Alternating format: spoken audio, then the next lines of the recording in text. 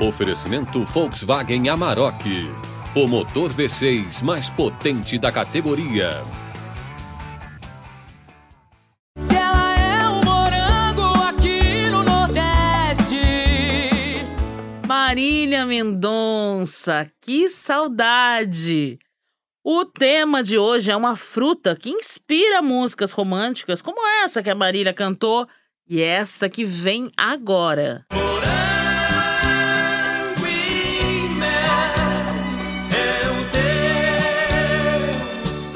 Mas nem só de romantismo é feito morango. A vida de quem produz não é nada fácil. Isso foi que nem uma facada no meu coração. Calma que a gente já te conta melhor essa história. E também explica qual é o valor nutricional do morango. O que ele tem de bom. E se ele durasse mais tempo, hein? Pois saiba que essa tecnologia já existe. Prolonga a vida de prateleira. Então você ganha, nesse caso aqui desse estudo, até 1 semana. No episódio de hoje, você vai saber por que vários centros de pesquisa estão reunidos para estudar o morango. E, aliás, nem fruta é, hein? Bora que vamos te explicar como guardar o morango do jeito certo. Spoiler! Você fez errado a vida inteira e não sabia. E pare uns minutinhos para tentar adivinhar qual é a capital nacional do morango. Vai pensando aí. Eu sou a Lu Oliveira. E eu, a Carol Lorencetti. E esse é o episódio de número 50, que abre a nossa segunda temporada. Ele é vermelho, docinho, servido com chocolate, então é imbatível. O morango é primo da rosa, da cereja e da maçã. Mas gente, que família mara, hein? Bom, a espécie que a gente conhece, que a gente vê por aí nos mercados, surgiu só por volta de 1750, lá na França. Ela é o feliz resultado do cruzamento natural de 2 variedades que vieram do continente americano. Da França, esse morango se espalhou pelo mundo. Hoje, os campeões de produção são a China e os Estados Unidos. O Brasil é o maior produtor aqui da América do Sul e o 8º maior do mundo. Nos últimos 20 anos, a produção brasileira de morango cresceu 90%. Por ano, são 200 mil toneladas. E a maior parte fica por aqui mesmo. Só para a gente comparar, a produção da prima do morango, a maçã, é mais de 6 vezes maior. Falar em morango pode gerar 2 tipos de pensamento. Um deles, como já falamos, é daquela fruta bonita, da sobremesa deliciosa. E o outro é o da insegurança ao comer. Hoje o mercado está separado em 2 partes. Ou é produto orgânico, que daí tem um valor agregado muito alto, ou é um produto convencional. Então, vamos falar que um leigo vai no mercado e ele pensa, bom, ou é orgânico ou é envenenado. Quem entrou na conversa agora foi o agricultor Matheus Andreassa. Ele mora em Caxias do Sul, no Rio Grande do Sul, e na empresa da família dele, a Granja Andreassa, o morango é o carro-chefe há quase 30 anos. Esse raciocínio do Matheus está na cabeça de muita gente. O de que, se não for orgânico, é um alimento envenenado. Essa fama do morango começou uns anos atrás. A última vez que a Anvisa, a Agência Nacional de Vigilância Sanitária, divulgou a análise de amostras de morango foi em 2015.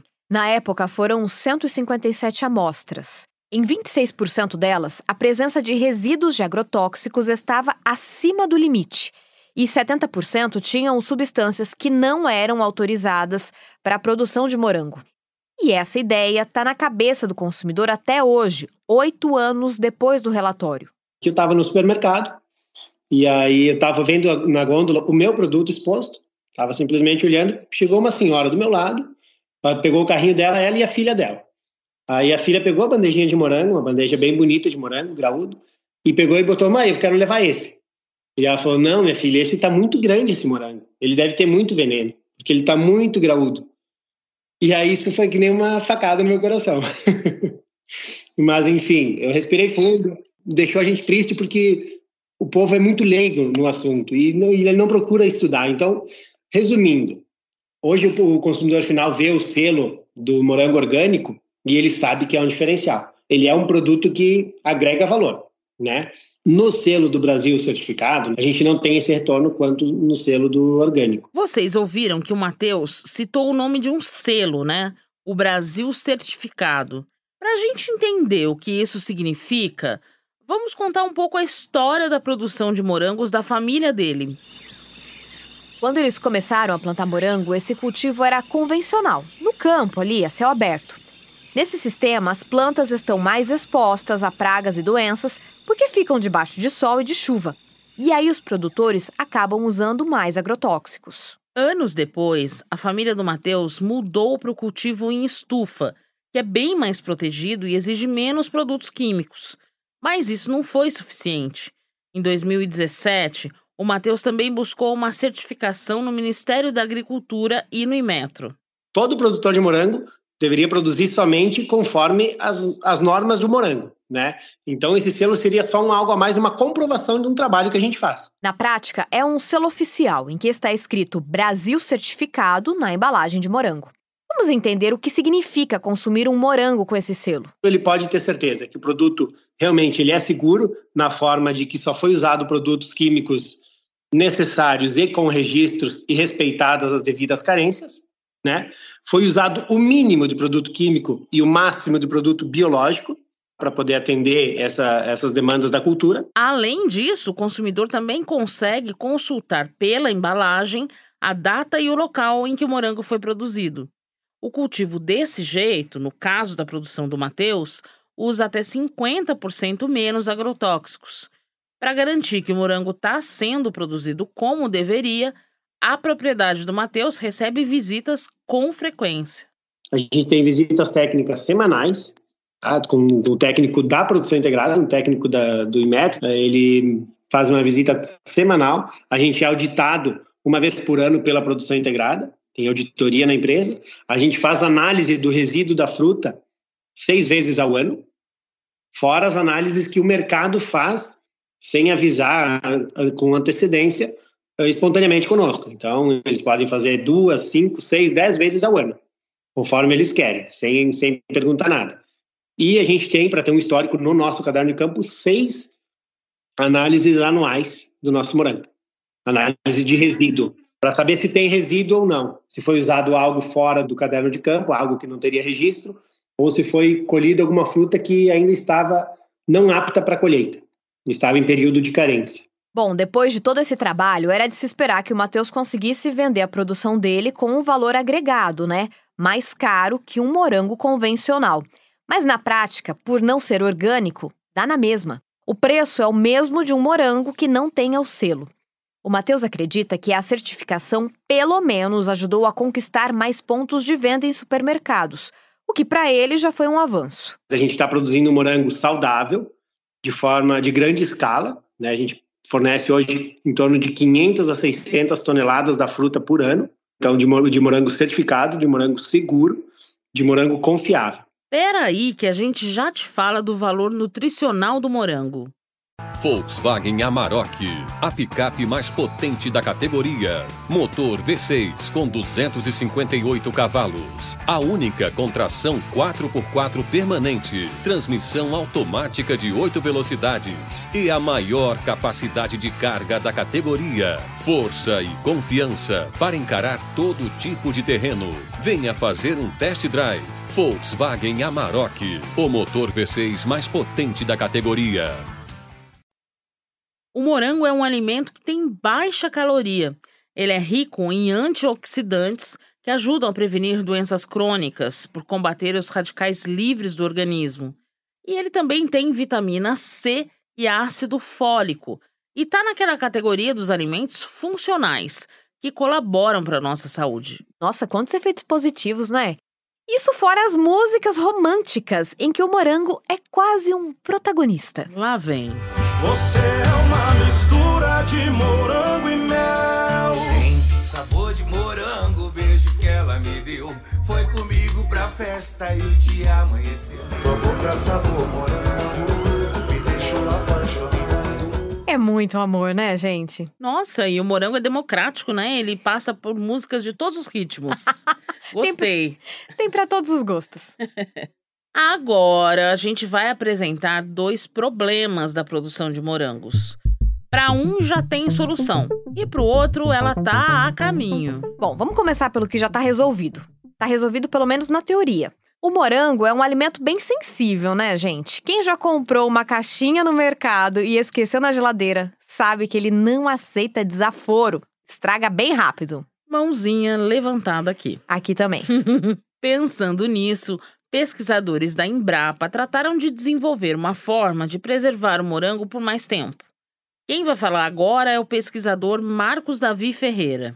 Nós pensamos numa película comestível. Você tem no ambiente, você tem mais oxigênio e menos gás carbônico. E aí você muda esse ambiente, você aumenta o gás carbônico e reduz o oxigênio. Então o fruto, o metabolismo dele baixa. Ele respira menos, ele dura mais tempo. Prolonga a vida, que a gente fala vida pós-colheita, prolonga a vida de prateleira. Então você ganha, nesse caso aqui desse estudo, até 1 semana. Parece aquela proteção usada em outras frutas, vocês já repararam? É aquele mesmo princípio quando você vê aquela laranja brilhando no supermercado, você também vai ter esse revestimento do morango. Mas a diferença é que o morango você não tira a casca, então você tem que ter um revestimento totalmente comestível, dentro das regras que existem. Para você, ouvinte, conseguir imaginar, funciona assim. Os pesquisadores criaram um líquido feito de cera de carnaúba, hortelã, celulose e amido de araruta, que é uma planta. O morango, então, é mergulhado nessa mistura que seca em 30 minutos e não tem gosto. Com essa película, a vida útil do morango simplesmente dobra. Além de durar mais tempo no mercado ou em casa, ainda existe a vantagem de que ele pode ser vendido para mais longe, porque aguenta a viagem. Meu sonho. Bom, parece que a solução está aí, só que a questão é colocar esse produto à disposição dos agricultores. Os pesquisadores dependem do interesse de alguma empresa para comprar a película e começar a usar na cadeia produtiva. O ideal seria aplicar essa proteção logo depois da colheita, inclusive em forma de spray, que fica ali mais fácil, né? Já uma outra pesquisa pode representar um avanço e tanto para melhorar a produção do morango brasileiro. Mas antes de explicar isso, vamos para uma curiosidade, né? Bom, vocês repararam que a gente não usou a palavra fruta nenhuma vez para se referir ao morango? Jura que a gente conseguiu? Pois é, acho que sim. Espero que sim. A gente não usou a palavra fruta por um motivo. Morango não é considerado fruta. É um pseudofruto ou falso fruto. Ah, para tudo tem uma explicação. Vamos acompanhar. O morango vem de uma única flor com vários ovários. Cada ovário produz uma fruta. Agora, onde é que tá a fruta ali no morango, né? Sabe aqueles pontinhos escuros que tem gente que acha que é uma sementinha? Pois esses pontinhos é que são as frutas. Passada. Bom, gente, para quem é da área de botânica, isso tudo deve fazer mais sentido, né? Ah, mas é legal também para conversa de bar, hein? Você já começa assim, sabia que morango não é fruta? E já inclui o tomate aqui, né? Que a gente explicou no episódio anterior. Isso, a gente vai ajudar você a fazer uma coleção. Você vai montar um quiz próprio. Agora vamos para a pesquisa 2. Aqui está buscando soluções para um outro problema do morango. Mas que problema é esse? A questão é que as variedades de morango plantadas aqui não estão muito adaptadas para o nosso clima. Elas são importadas e gostam mais do clima temperado, do frio. Olha, vou dar uma experiência pessoal aqui que eu tentei com afinco manter um pezinho de morango em casa. Nada feito. Não, conta melhor agora. Não deu certo, não? Não. É um ponto muito sensível, Carol, que foi minha tia que me deu. Já tava até com moranguinho e eu consegui matar tudo. Assim, pelo menos eu comi o moranguinho que ela conseguiu cultivar. Que bom! Não, eu entendo. Minhas plantas também nunca vão pra frente. Quem sou eu pra julgar, né? Isso requer uma adaptação e às vezes o produtor precisa ficar com um ciclo de 1 ano cuidando dessa planta para que depois ela entre em produção, por conta dessa adaptação. Então, esse é um grande gargalo e isso também encarece muito o sistema de produção. A gente ouviu agora a Eliane Fabre, pesquisadora do IAC, o Instituto Agronômico da Secretaria de Agricultura e Abastecimento de São Paulo. O IAC faz parte de uma rede lançada no ano passado, chamada Morangos do Brasil, que reúne vários institutos de pesquisa do país. O objetivo desses pesquisadores é trabalhar no melhoramento genético do nosso querido falso fruto. Antes, os pesquisadores estavam trabalhando individualmente para desenvolver variedades de morango mais adaptadas para o Brasil. Com a rede, eles vão poder fazer isso juntos, compartilhar informações e conseguir resultados mais rapidamente. Hoje, a produção de morango no Brasil se concentra nos estados do Sul e Sudeste. Com variedades mais adaptadas ao nosso clima, o cultivo poderia aumentar também em outras regiões.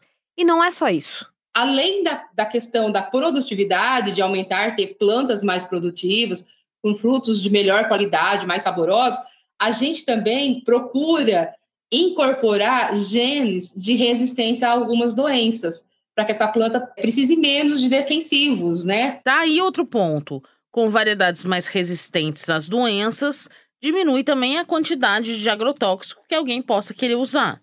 A pesquisadora explicou que leva de 5 a 10 anos para os estudos chegarem ao campo, para os agricultores plantarem. A gente perguntou para Eliane Fabre em que ponto estamos na produção de morango. Se o consumidor pode ter segurança ao comprar e comer. Vamos ouvir o que ela disse. Eu acho que pode ficar claro para o consumidor. Hoje, existe uma legislação de rastreabilidade, né, dos produtos de hortifruti. Então, é claro que isso ainda não está totalmente implementado em todo o Brasil, em todas as propriedades, até porque também tem um período de adaptação e para que todo mundo se enquadre dentro da legislação, vamos dizer assim, né? Mas nós temos, assim, uma grande maioria de produtores que são responsáveis, que produzem produtos com qualidade, que respeitam as carências dos produtos que são aplicados para poder colher, né? Até porque o mau produtor, ele não se estabelece muito no mercado. Antes de encerrar, temos mais curiosidades do morango. Esta é a música do morango saltitão. Não custa nada, basta só bater as mãos. Pensaram naquela pergunta lá da abertura sobre a capital nacional do morango? A gente não esqueceu não, viu? A resposta é... Atibaia, no sudeste de São Paulo. A produção no município começou no final dos anos 50. E a gente tem um vídeo da série De Onde Vem Que Eu Como que mostra a festa do morango de Atibaia e Jarinu. Gente, é cada morangão, delícia, irresistível. Esse vídeo tá demais mesmo. E lá dá pra ver também a plantação tradicional, né, na terra e aquela feita em estufa. Fica bem claro a diferença entre elas. É só você acessar g1.com.br/agro. Mas agora a gente vai dar as dicas de como comprar morango. É o seguinte, os menorzinhos geralmente são os que têm mais sabor e um cheiro mais intenso na comparação com os grandões. Então tenha isso em mente na hora de escolher. E mais, prefiro os morangos maduros, mas que ainda estejam firmes. Não deixe no sol e só lave na hora de consumir. Vocês prestaram atenção, né? Só lave na hora de consumir. Se lavar antes e deixar guardado na geladeira, a umidade faz com que ele estrague mais rápido. E eu pensava o contrário disso, achava que eu tinha que lavar e deixar ali lavadinho na geladeira, olha que coisa. Puxa, eu também. E veja mais esta dica preciosa. Só tire a sépala. Sépala é o nome daquela folhinha que vem junto com o morango, sabe? Então só tira a folhinha e o cabinho antes de comer, só na hora mesmo, e depois de lavar. Isso porque aquela folhinha ajuda também a conservar o morango. E reforçando, deixe sempre na geladeira. Semana que vem, vamos mudar radicalmente de assunto, hein, Carol? É? Conta mais, então. O tema vai ser o palmito pupunha. Nossa, a gente tem muito a aprender, hein? Vamos descobrir como ele é produzido e quais são os cuidados para escolher uma conserva de palmito para levar para casa. Boa! Sempre quis saber. Este foi o De Onde Vem O Que Eu Como, o podcast semanal disponível no G1, no Globoplay ou na sua plataforma de áudio preferida.